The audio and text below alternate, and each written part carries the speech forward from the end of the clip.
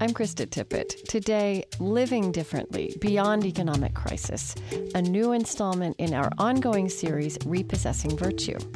Hundreds of listeners have joined our conversation about the human and the practical spiritual aspects of our economic present. This hour, you'll hear 8 of their voices, putting words around experiences many of us are having, and imparting some wisdom from disparate angles on life. When I lost my job, I experienced this shame. Even though it happened really through no fault of my own, I was afraid to tell people. It was almost like contracting a disease. It's sort of like the search for money has become a sacred thing, as opposed to the care and love of people, and our common life together. This is Speaking of Faith. Stay with us. This public radio podcast is supported by the Fetzer Institute as part of its campaign for love and forgiveness. Online at loveandforgive.org. I'm Krista Tippett. This hour, a new installment in our ongoing series, Repossessing Virtue, bringing the voices of our listeners into a conversation we've been building online and on air since the economic downturn began in the fall of 2008. We've been tracing the spiritual and moral contours of our economic present, how changed circumstances are confronting many of us with questions of what matters in life and what most deeply sustains us, what we are learning in this moment, and how we might live differently beyond it to shape the next American dream. Many are grappling with the shame that comes in American culture with the loss of a job. Many are seeking community in old places and new. For some, economic instability, a kind of life on the edge, is not new. They've been cultivating virtues of patience, self-examination, service, and good humor that might help us all. From American Public Media, this is Speaking of Faith, public radio's conversation about religion, meaning, ethics, and ideas. Today, as part of our ongoing series, Repossessing Virtue, Living Differently, Beyond Economic Crisis, featuring you, our listeners. What's going on in the world around me is somehow now matching the way that I have been living my life for a while. When I think of the word crisis, I always think it's something that we always think of as coming unexpectedly or going away quickly. I don't think that is going to happen in this case. When I lost my job, I experienced this shame. Even though it happened really through no fault of my own, I was afraid to tell people. It was almost like contracting a disease. It's sort of like the search for money has become a sacred thing, as opposed to the care and love of people, and our common life together. And maybe we'll have an American dream that is more of a right, a human right, and not just an American purchase. These voices and hundreds of others came to us in the past few months in response to several questions we posed. Do you consider this economic moment to be a moral and spiritual crisis as well? How are you living differently? What virtues and practical resources are you drawing on? And where are you looking for leadership close to your life? We received beautiful, thoughtful essays from disparate places, vocations, and spiritual perspectives. We chose a cross-section of these and called people up at home or at work. They read from the stories they'd written and had a conversation with our producers. We've selected 8 voices who put words around experiences many of us are having, and who also impart some wisdom from their particular angle on life. We begin with Khalid Kamau. He grew up in Atlanta, but now lives in New York City, where he was until January a financial analyst for a nonprofit. He responded to our questions with this story, which we asked him to read. Once when I was young, I came home after school and baked a cake for my mom for dinner. I wanted to surprise her. She's a nurse and had been at work all day, before starting her second shift as our mom. So I pulled down a box of cake mix, and after I emptied the cake mix in the bowl, I saw that the recipe called for eggs, and we were out. I remembered the stories my family would tell about growing up in the rural, segregated South. Though Jim Crow blacks suffered severe institutional oppression, their communities were strong, and neighbors were always helping one another out. People would come over and ask for a cup of sugar or a loaf of bread, and if you had it, you gave it, my mom would say. So that day, I went across the street to Miss Jessie, our retired neighbor, who kept an eye on my brother and I in the afternoons until my mom or dad got home. I knew she would have some eggs, and maybe even fondly recall the same traditions of sharing my parents spoke of. Well, Miss Jessie did have eggs, and stories of her own about communities sharing their resources in the Great Depression and the segregated South. I got my 2 eggs and finished baking the cake. When my mother arrived, I presented her with the cake and proudly recounted all my efforts and resourcefulness. But the glow from her face quickly faded when I got to the part about borrowing the eggs. She called my father into the kitchen, and together they scolded me about going around the neighborhood begging for food. But I thought that's what you guys did in the olden days, I asked. That was a long time ago, my mother said. Things are different now. It appears that in today's culture, strong communities are those where estranged neighbors live on islands with no need for one another, where sharing is not a practice of healthy community building, but an act of last resort for the desperate and destitute. I have only once since borrowed pantry supplies from a neighbor, and they were also my best friends. In October 2008, when the market began to collapse, I secretly hoped the crash would be so complete that our middle-class pretenses would fall with our capitalist system. Instead, what I see is a president, a Congress, and a marketplace eager to maintain the status quo. But they're just taking their marching orders from us, the American people. It seems we're still willing to do anything to keep from knocking on our neighbor's door to ask for eggs.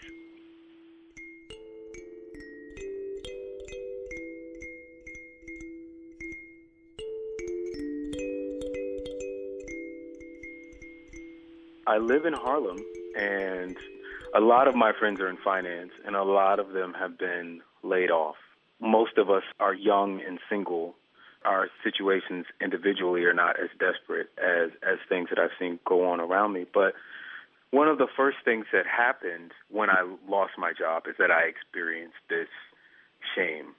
You know, even though it happened really through no fault of my own, I was afraid to tell people. It was almost like contracting a disease, you know, that has some sort of stigma around it. But one of the things that I've done is that now I tell everyone, you know, probably by the end of that day, if not by like the next morning, like I got up and I called everyone that I knew and I told them that I didn't have a job. You know, I went to church and I would tell people, I mean, I wouldn't necessarily make an announcement, but it would just come up, or I would make sure that it came up.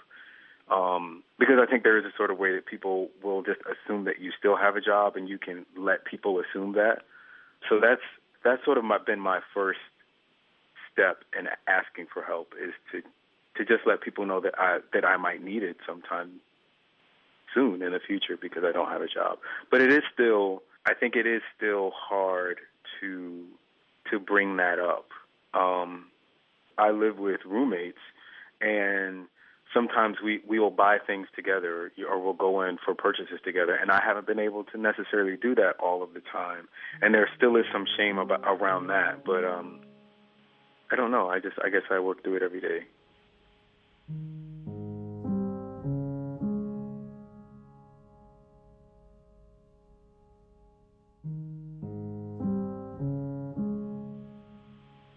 In this other life that I had, I was a financial analyst. I was just always busy. You know, I was too busy to do everything. And I have to say that I don't think, though I don't have as many material things, I feel like I have more time.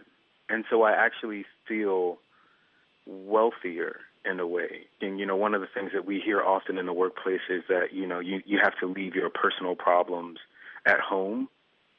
But very often you bring the stress from your job home, and your job isn't really too concerned with what you're taking home as long as you don't bring anything back.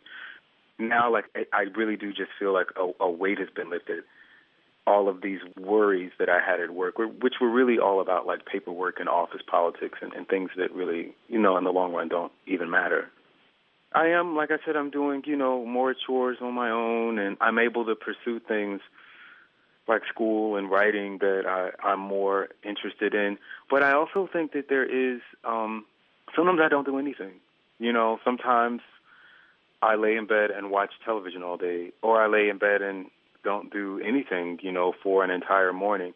I think there's this urge, you know, and I really think it's this capitalist urge, it's this urge of consumption to wherever there is an empty space that it needs to be filled with something. And we usually have to, like, spend money to fill it. And the same thing happens with time. I think the first week I was off, I was feeling really guilty and unproductive because, like, I had all of these extra hours that weren't filled up with things. But I kind of decided that instead of filling them up with things that aren't important, that, like, maybe I won't do anything. I don't think necessarily that. I mean, this is the sort of thing that will sound completely irresponsible and completely lazy. But I think in some other society, I don't think that there's really a need to fill time up just to fill it up. And I think it sort of made me reevaluate time. Khalid Kamau of New York City. Just before we went to broadcast, he let us know that he recently took a new job as operations manager of an elementary charter school in the Bronx.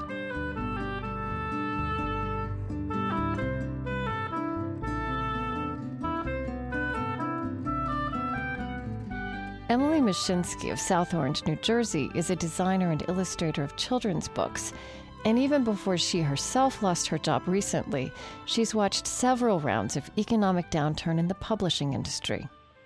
You know, publishing is an industry that's kind of all over the map. You know, one year you're having a good year, the next year it's terrible, and you know they cancel Bagel Day and they tighten up the purse strings. Nobody gets a raise, and that's been my experience, you know, ever since my career started. So I think I'm a little bit jaded at this point, you know, as much as I wish I weren't.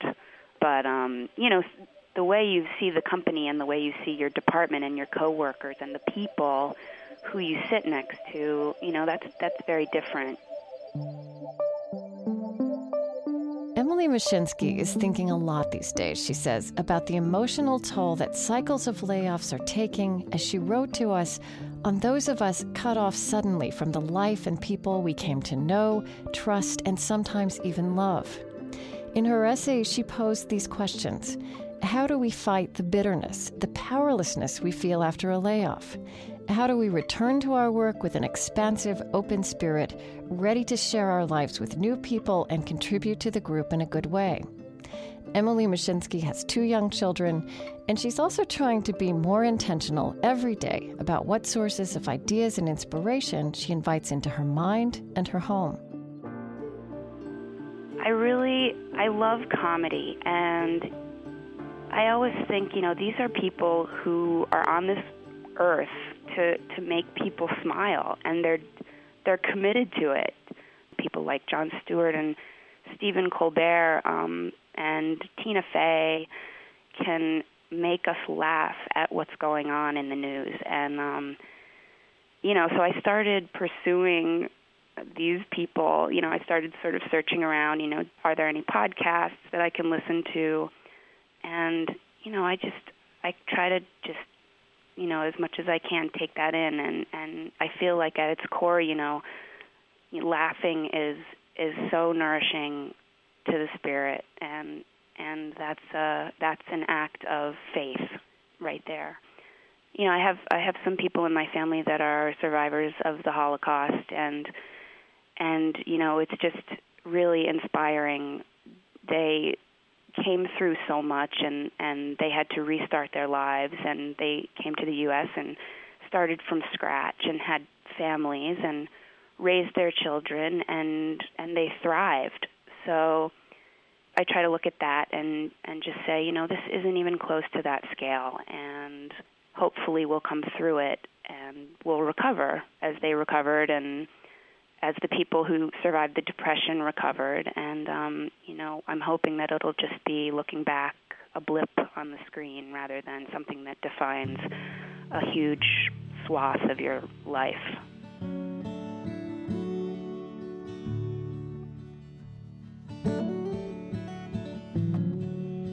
there's a tendency to feel sorry for yourself and to sort of pity yourself if you have been laid off. It's a rejection, even if you know that it's not personal, and even if your whole department got laid off and you weren't singled out, it's still very hard to avoid these thoughts that somehow you've failed and it's your fault. And I'm trying not to go there, and there's a choice you can make about how far you go into those thoughts. And I've been home with my son, who's 3, a lot, and he's at this stage where he's learning how to ask for something without throwing a temper tantrum. He wants something and he feels he has to ask for it in a whine, and you're trying to say, just ask for it in a normal voice. Just ask for this, and don't feel self-pity and don't feel sad. Just ask for what you need, and it's going to be okay if you don't get exactly what you think you want. So, I've been kind of trying to apply that to myself a little bit, just put it out there, put yourself out there, and don't whine about it, and don't throw a fit. Just wait, and something's going to come to you. And it might not be the thing that you think you want, but it'll be something. Go to speakingoffaith.org to listen to our extended interviews with Emily Mashinsky of South Orange, New Jersey, and with Khalid Kamau of New York City. I hope that you get what you want when you want it. Oh. I'm Krista Tippett, and this is Speaking of Faith from American Public Media. Today, our listeners reflect on living differently in and beyond economic crisis, part of our ongoing series, Repossessing Virtue. I hope that you want what you get when you got it. Oh. How are my students responding? I cannot get them to talk that much about it. I don't know if they are provided words by their faith traditions or their families on how to embrace or see themselves as part of this new day. It's really difficult to gauge what they're thinking when they go home for break. I don't get a sense of the table conversations that they have at home. It often comes when I learn that someone is not coming back. Mark Mullinex is a professor of religion and philosophy at Mars Hill College in the Blue Ridge Mountains near Asheville, North Carolina. He's also an ordained Baptist minister. In recent years, he's taken the Christian season of Lent seriously, though it was not a big part of the Protestant world he grew up in.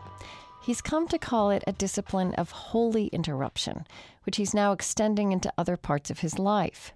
He's using the notion of holy interruption as he works with his students in navigating new economic realities and prospects. In a course on human nature, for example, he uses scenes from the movie The Matrix.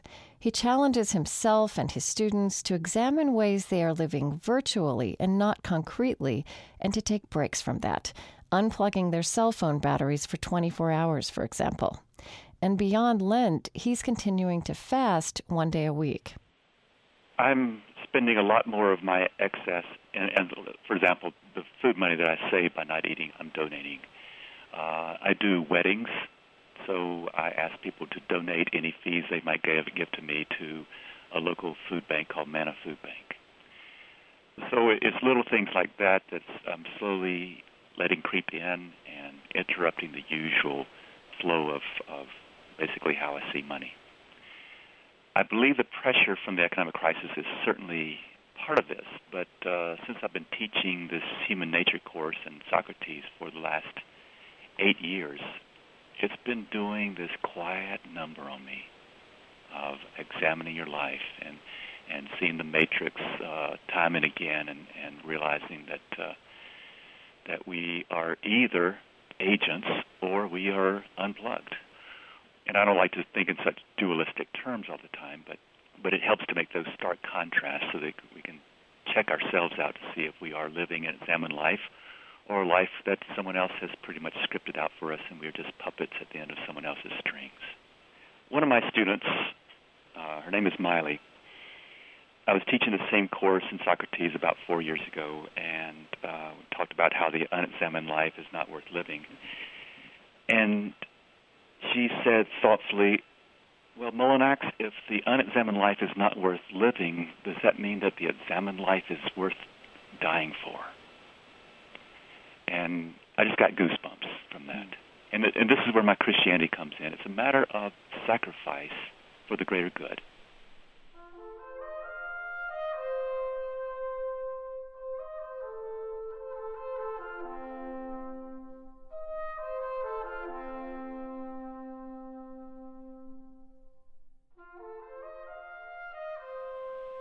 The American dream that I grew up with, I think, is unsustainable.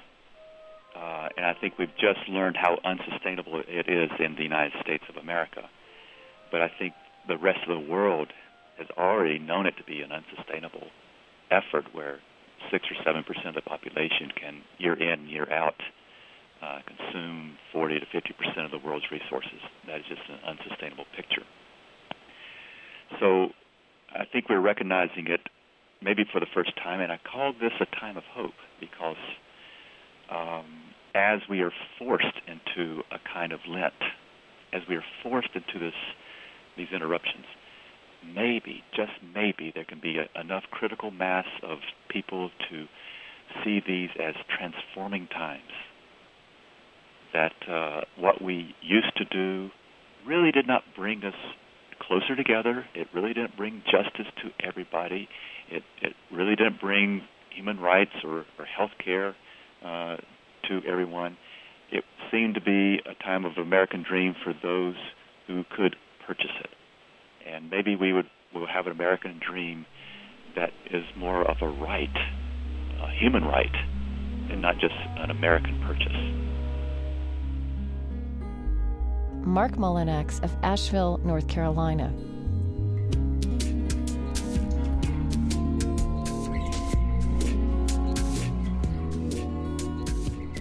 Leah Hadley was born in Venezuela to Canadian parents.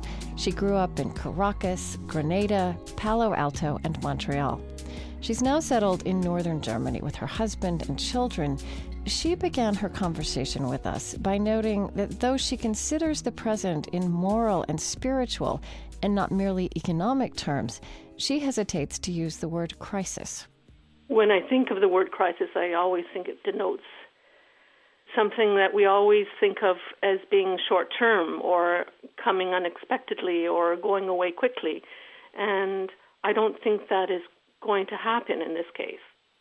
Leah Hadley currently has work she loves at a computer science research institute on a project to implement digital media into K-12 classrooms.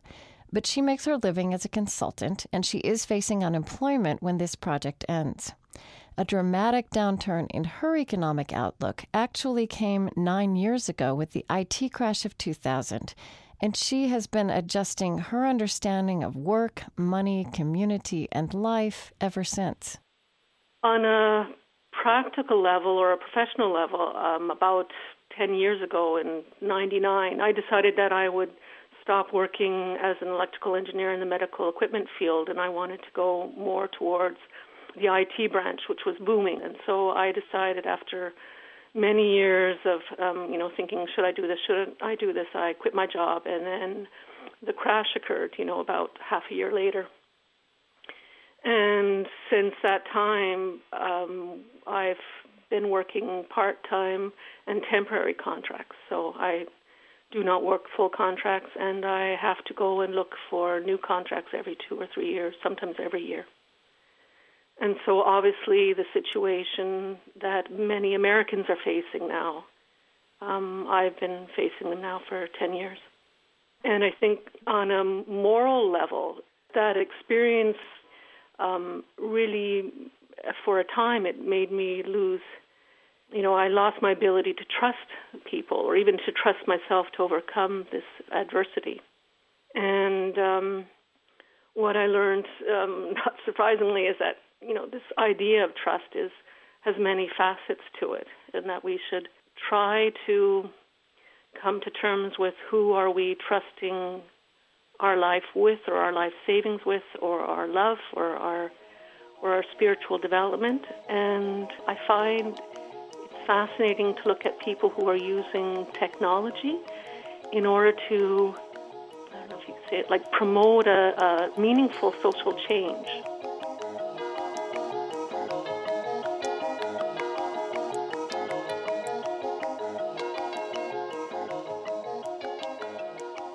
I read recently that, there are 100 million photos that people can access and use on Flickr alone. And, 100 of my collages are a part of that 100 million.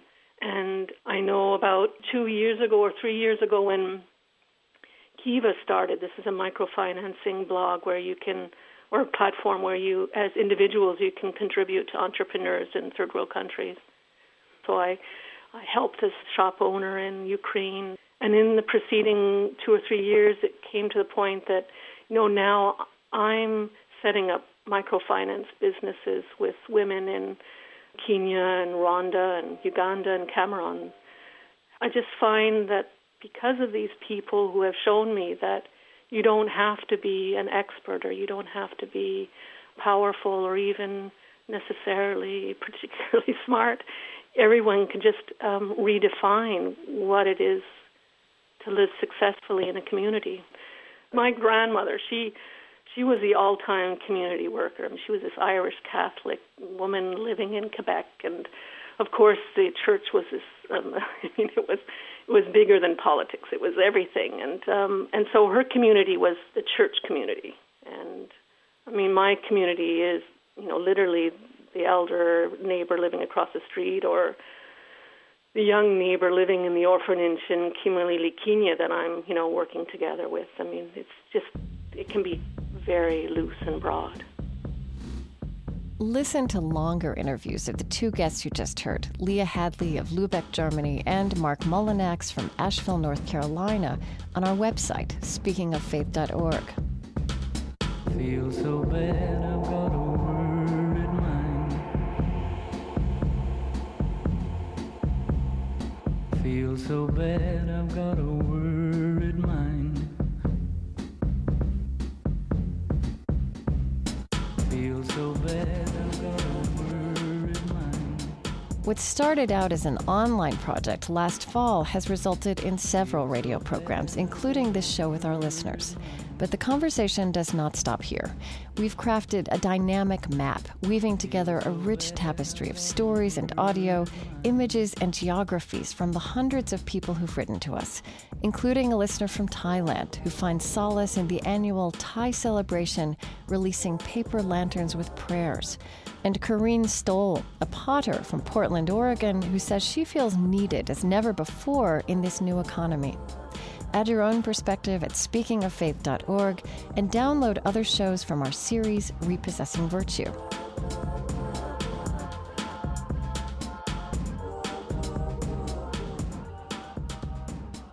After a short break, the stories and wisdom of a Romanian-American filmmaker, a Mennonite businessman, a Muslim student of economics, and the poetry of Wendell Berry.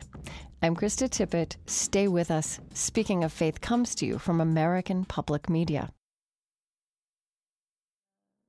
Speaking of Faith is supported by the Fetzer Institute as part of its campaign for love and forgiveness, online at loveandforgive.org. And by Mendenhall Associates, supporting healthcare through information, communication, and the arts. Where are you hiding it? It's never. Give me this, give me this, give me that, give me this, give me that, give me that, give me that, give me this, give me that, da da da da. Welcome back to Speaking of Faith, Public Radio's conversation about religion, meaning, ethics, and ideas. I'm Krista Tippett. Today, a new installment in our ongoing series, Repossessing Virtue, bringing the voices of our listeners into a conversation we've been building online and on air since economic downturn began in the fall of 2008. We've been tracing the spiritual and moral contours of our economic present, how changed circumstances are confronting many of us with questions of what matters in life and what most deeply sustains us, what we are learning in this moment, and how we might live differently beyond it, shaping the next American dream. We've heard from hundreds of listeners, often in the form of beautiful, thoughtful essays. We called people up at home or at work. We chose 8 voices for this hour who put words around experiences many of us are having, and who also impart some wisdom from their particular angle on life. Abir Razi of Columbus, Ohio, is just about to graduate from college with a degree in economics. He wrote this to us. I have seen problems looming from my generation grow from hurdles into mountains before my eyes. The tensing political and economic climate, the racked social security system and my parents that it might not be providing for, the severe economic limitations of oil, water, and food. Sometimes it feels like I'm in over my head, and the anxiety gets to me. These problems have really provoked me and have got me questioning many of the assumptions I was raised with. He continues, my religion, Islam, teaches me to hold my material possessions in my hand and not my heart. It teaches me to count my wins and my losses as one, both important facets to a far more important journey. Abir Razi. So initially I was interested more in international relations or politics, and I thought the way to understand that best is to follow the money, and naturally that led me to economics. So when I started studying the discipline, I was pretty disappointed in that it didn't really shed much insight into what's happening in the world. It was very disconnected from real-world phenomena. And when you sort of tap into that economic world of academics and finance and corporations, then you understand what sort of principles are driving these people. And if you have a critical perspective, you see how that relates to society and politics. But you need that critical perspective to be able to do that, since the discipline, it doesn't do it itself. As a Muslim, I naturally draw heavily from, the Islamic tradition. And it's reflecting a lot on the Quran, which heavily emphasizes the temporary nature of this life and death and the preparation for the next life, which many of the spiritual traditions do. And I think associating that type of heavy spirituality with the founders of the discipline, like Adam Smith, and their ambition for social betterment, he's written quite a bit on that, and on social allocation, and how he wrote in The Wealth of Nations often that the invisible hand that you hear so often nowadays, it often fails, and that we need to reconcile for these failures. And he acknowledged that. And he wrote an entire book on the theory of moral sentiments, which is a interesting secular book which creates a whole system of ethics, which is forgotten in applying economics nowadays. And I think that really sort of keeping that perspective on what's important and trying to apply the tools in that direction, that's some of the change we need to be making.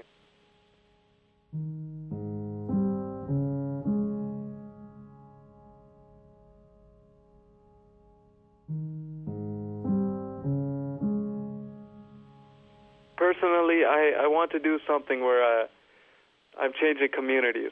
So there's a few things I want to learn about. One, microfinance. In fact, I'm going to be going to Pakistan in a few months to work with a microfinance organization.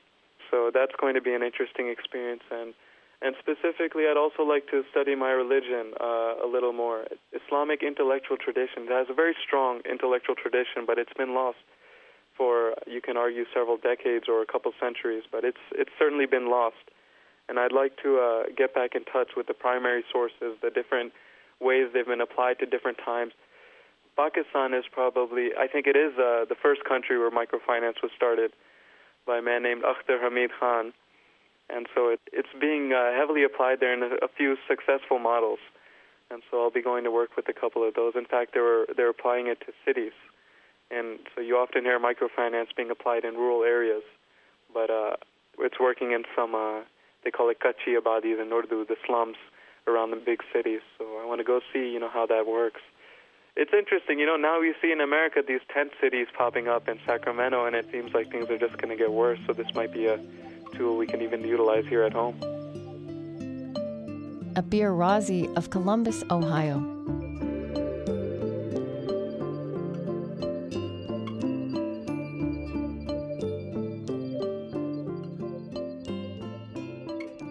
Ellen Williams was diagnosed with metastatic breast cancer around the same time the economic crisis hit. Her medical bills skyrocketed, in other words, as her investment income dropped. As she's weathered these multiple crises, she's read widely and pondered questions of meaning. She's become increasingly aware, she wrote in her essay to us, of how we define ourselves in American society by signifiers, as she calls them, of age, gender, accomplishments, education, and membership. She's intrigued by one of the questions we've been posing to listeners these months with the economic crisis in mind: who will we be for each other? But Ellen Williams insists that who we will be for each other will flow out of a more basic question: who am I? Based on who I am, that is how I treat other people. And the basis of any spiritual discipline begins with compassion, kindness, fairness. And it seems to me that those virtues, those spiritual concepts, have been basically lost sight of lately. But the other aspect of that is when one has a personal crisis, whether it's caused by health or whether it's caused by economic loss or whatever, then you do have to ask yourself again, well, who am I? You know, how do I handle this based on who I am? If who I am is only what I own, or it's only the amount of money that I've saved and then lost, or the job I've lost, if that's the only thing that one is grounding one's sort of faith on, then it really is a crisis. So even in the midst of my crisis, which is a health crisis, but it's also a financial crisis, I've been lucky to still get very good care. I have to think, you know, what are the things that really sustain me? What are the things that are really important to me? And not only focus on whatever things that I have lost, whatever identity I might have lost through it. Ellen Williams is Episcopalian, and she's also been a practitioner of meditation across the years. She says that these dual traditions are helping her live through extremely difficult experiences in the spirit of one of her favorite poems by Wendell Berry. It is called The Peace of Wild Things, and it goes like this. When despair for the world grows in me, and I wake in the night at the least sound, in fear of what my life and my children's lives may be, I go and lie down where the wood drake rests in his beauty on the water and the great heron feeds. I come into the peace of wild things, who do not tax their lives with forethought of grief. I come into the presence of still water, and I feel above me the day-blind stars waiting with their light. For a time, I rest in the grace of the world and am free.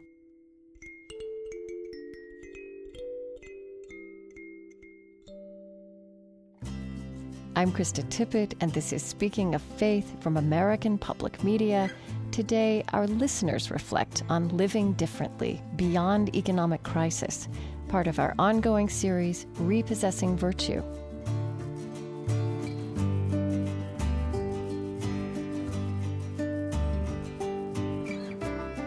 Juana Marian lives in Los Angeles. Her family immigrated to the U.S. from Romania when she was 8 years old. Like so many of the people who wrote to us, our query about changed life in and beyond economic crisis spurred Juana Marian to write about humanity and community. She told of the generosity of one elementary school teacher in particular, named Mary, who took her and her mother under her wing when they were settling in the U.S., and whose practical kindness has shaped the way she has lived ever since. Actually, the most poignant part of that story is that my mom was sort of overwhelmed with a feeling of indebtedness. And Mary wrote my mother this note once that said, please don't ever say again how I don't know how I'm ever going to be able to repay you. She said, what else makes sense in this crazy world if we're not helping each other? So she's just kind of a genuine angel. And we're still friends with her. We have Christmas and Thanksgiving with her family every year. What that means for me now is that I've moved around a lot in the last few years, but wherever I've gone, I've tended to seek that. While I was in Italy, I met this chef who lives in Los Angeles, and when I came back to LA a year and a half ago, I started working for her as her personal assistant and also working at her restaurant. For me, working at that restaurant is like having a family in Los Angeles. That family at work is more important to Juana Marian than the salary she makes, she says, though it barely sustains her as she struggles to create a career as a filmmaker. She writes, "I work in the film industry, an industry defined by uncertainty, risk, dreams, and largely egotistical ambitions. For the non-union filmmaker, there is no health insurance. Paid work comes unexpectedly or not at all. Rewarding work is sporadic, but great communities are possible as a result. There is a tenuous sense of meaning in all this, and I can honestly say that during the past 5 years, I have had the fullest, most enriching experiences of my life, though I was broke or badly bent the majority of the time." Juana Marian. In some ways, I feel what's going on in the world around me is somehow now matching the way that I have been living my life for a while, for my entire adult life. So it's hard for me to say that I'm living any differently, but in some ways there's some comfort to knowing that more people are asking the same questions that I've been asking all of these last years, because I've been living in kind of an insecure world of my own. And suddenly, the cracks start to show. And then in some ways you feel like, oh, okay, I haven't been crazy this whole time. For example, maybe it's a silly example, but this overwhelming idea in Los Angeles that you can't get around without driving. Well, you can get around with. There actually is the subway that most people who live here don't know about. There's public transportation. So even before the cracks started showing, to try to live in a simpler way, even in a complicated environment, I think that this feeling that a lot of people have that that suddenly like everything is going to fall apart and there's nothing we can do, and there are very simple solutions, and I think that that's what's happening more now here, is that as the structures that we trusted and that were the foundations of how we maneuvered our lives, as these are kind of falling apart, I think in some ways I'm hoping that one of the results of that is that people will realize the value of like human relationships and what it can mean to be in Los Angeles and work at a restaurant like Angeli, and that it's not about the money, and that you have this community of people who will stand behind you and will be there and will come to your screening when you have your first movie out. This is what seems really necessary to me right now, is finding people who have a real ability to build community.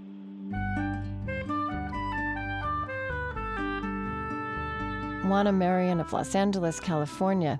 She concluded her essay to us with this sentence, which is counterintuitive perhaps in a moment of economic uncertainty, but which echoes other younger people who wrote to us. "It is an exciting time to be alive, almost overwhelmingly exciting."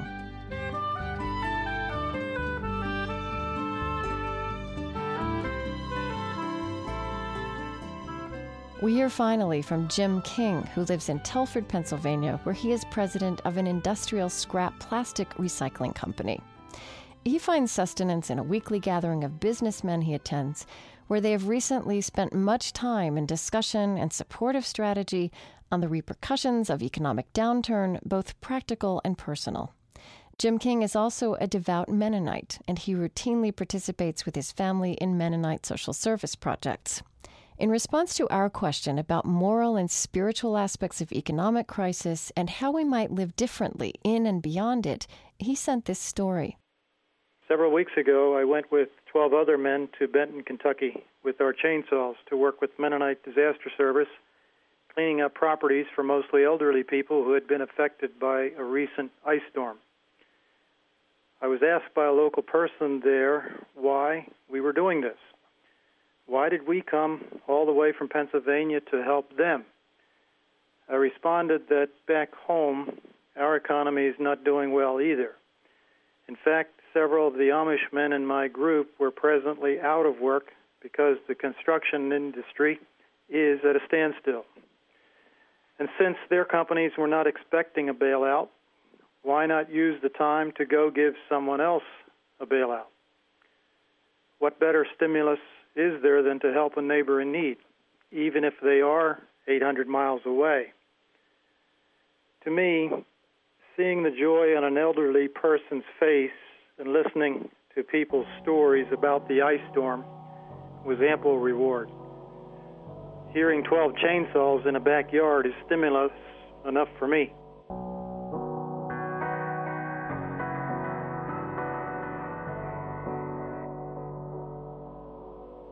I look at it as maybe we lost or ignored our spiritual compass.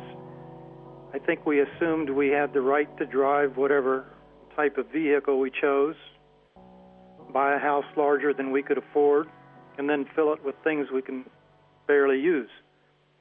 So now we come to find out that our environment can't take it anymore, and we can't afford the bills either. Well, I have to think back now when I was in Sunday school as a child. We used to sing that song that went something like this: "The wise man built his house upon the rock. The wise man built his house upon the rock, and the rains came tumbling down." And then that song goes on to describe what happened to the foolish man who built his house upon the sand. And I think about now, a lot of us are feeling a little foolish for what we had our faith in. I look back now and think of the times that we as a family worked in the garden, and this year I'm planting a bigger garden, and I enjoy taking care of it anyway. I know that the food pantries in my community will need the extra food I have, and it's a hobby. And also, I think as I look back on my childhood, I was raised in a family that we were taught to manage our money as children fairly well. And I want to work on that with my family, and sometimes that's a struggle. My son wants the same things that he sees other people have. And at the same time, I don't want to come across as being stingy. I want to be generous in an environment like this. The world needs people who are generous and willing to look out for each other.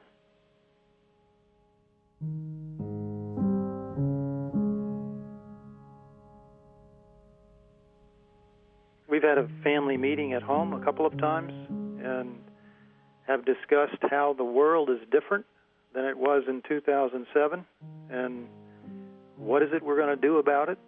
And a couple of those things was planting a bigger garden, turning off lights in a room if we're not using it. It has to be pretty simple, pretty basic, otherwise we lose sight of the bigger picture, or it seems like we're not making a difference anyway. And I'm not only looking for leadership, but I think we have a challenge to be leaders. We have the challenge to find a new perspective that might challenge us to live differently. I see it as the beginning of a new American dream. This is now the opportunity for us to get it right. You can listen to longer interviews with Jim King of Telford, Pennsylvania, and with the other voices you just heard, Juana Marion from Los Angeles, Ellen Williams of Richmond, Virginia, and Abir Razi from Columbus, Ohio, and all the voices of this hour on our website, speakingoffaith.org. Repossessing Virtue began as an online project, as our way of exploring the moral and spiritual aspects of economic crisis, reaching out to former guests on the program and to you, our listeners. We quickly decided to showcase these evocative, helpful conversations on our website and to turn them into a series of radio programs. Listen to the other two programs we've created with Quaker author Parker Palmer and with a range of wise voices from religion, science, industry, and the arts, and find other stories and perspectives from all over the world by way of our dynamic map. We'd love for you to tell your story while you're there. All of this is possible at speakingoffaith.org. And on May 20th, I'll have a live public conversation with President Obama's Director of Faith-Based Partnerships, Joshua Dubois. That will take place in St. Paul, Minnesota, and we realize many of you can't attend in person, but that doesn't stop us from including you. We're bringing the event to you online. Watch a live video stream of that conversation and submit your questions in real time. We want as rich a conversation as possible.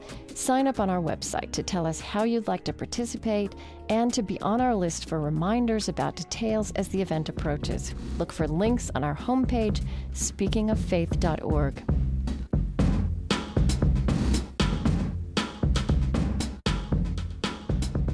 The senior producer of Speaking of Faith is Mitch Hanley, with producers Colleen Scheck, Shiraz Janjua, and Nancy Rosenbaum, and with help from Larissa Anderson. Our technical director is John Scherf. Our online editor is Trent Gillis, with web producer Andrew Dayton. A special thanks for this program to Counterpoint for permission to broadcast Wendell Berry's poem, The Peace of Wild Things, from the selected poems of Wendell Berry. This program is part of the Next American Dream series from American Public Media. Kate Moose is the managing producer of Speaking of Faith, and I'm Krista Tippett. Speaking of Faith is supported by the Fetzer Institute as part of its campaign for love and forgiveness, online at loveandforgive.org. Additional support is provided by the Ford Foundation, a resource for innovative people and institutions worldwide, on the web at fordfound.org. The Luce Foundation's Henry R. Luce Initiative on Religion and International Affairs. And the George Family Foundation, funding innovative ideas in integrative medicine, education, and spirituality in everyday life. Speaking of Faith is extending its reach throughout America with support from Lilly Endowment, an Indianapolis-based private foundation. Sustainability coverage is supported in part by the Kendida Sustainability Fund, furthering values that contribute to a healthy planet. Poetry on Speaking of Faith is funded by the Poetry Foundation in support of poetry on American Public Media programs.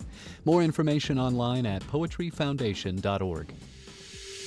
Next time, we seek to understand, really understand, the Sunni-Shia divide in Islam and how U.S. policy in Iraq has helped make Iran a regional superpower and transformed intra-Muslim dynamics now unfolding around the world. Please join us for the next Speaking of Faith. American Public Media.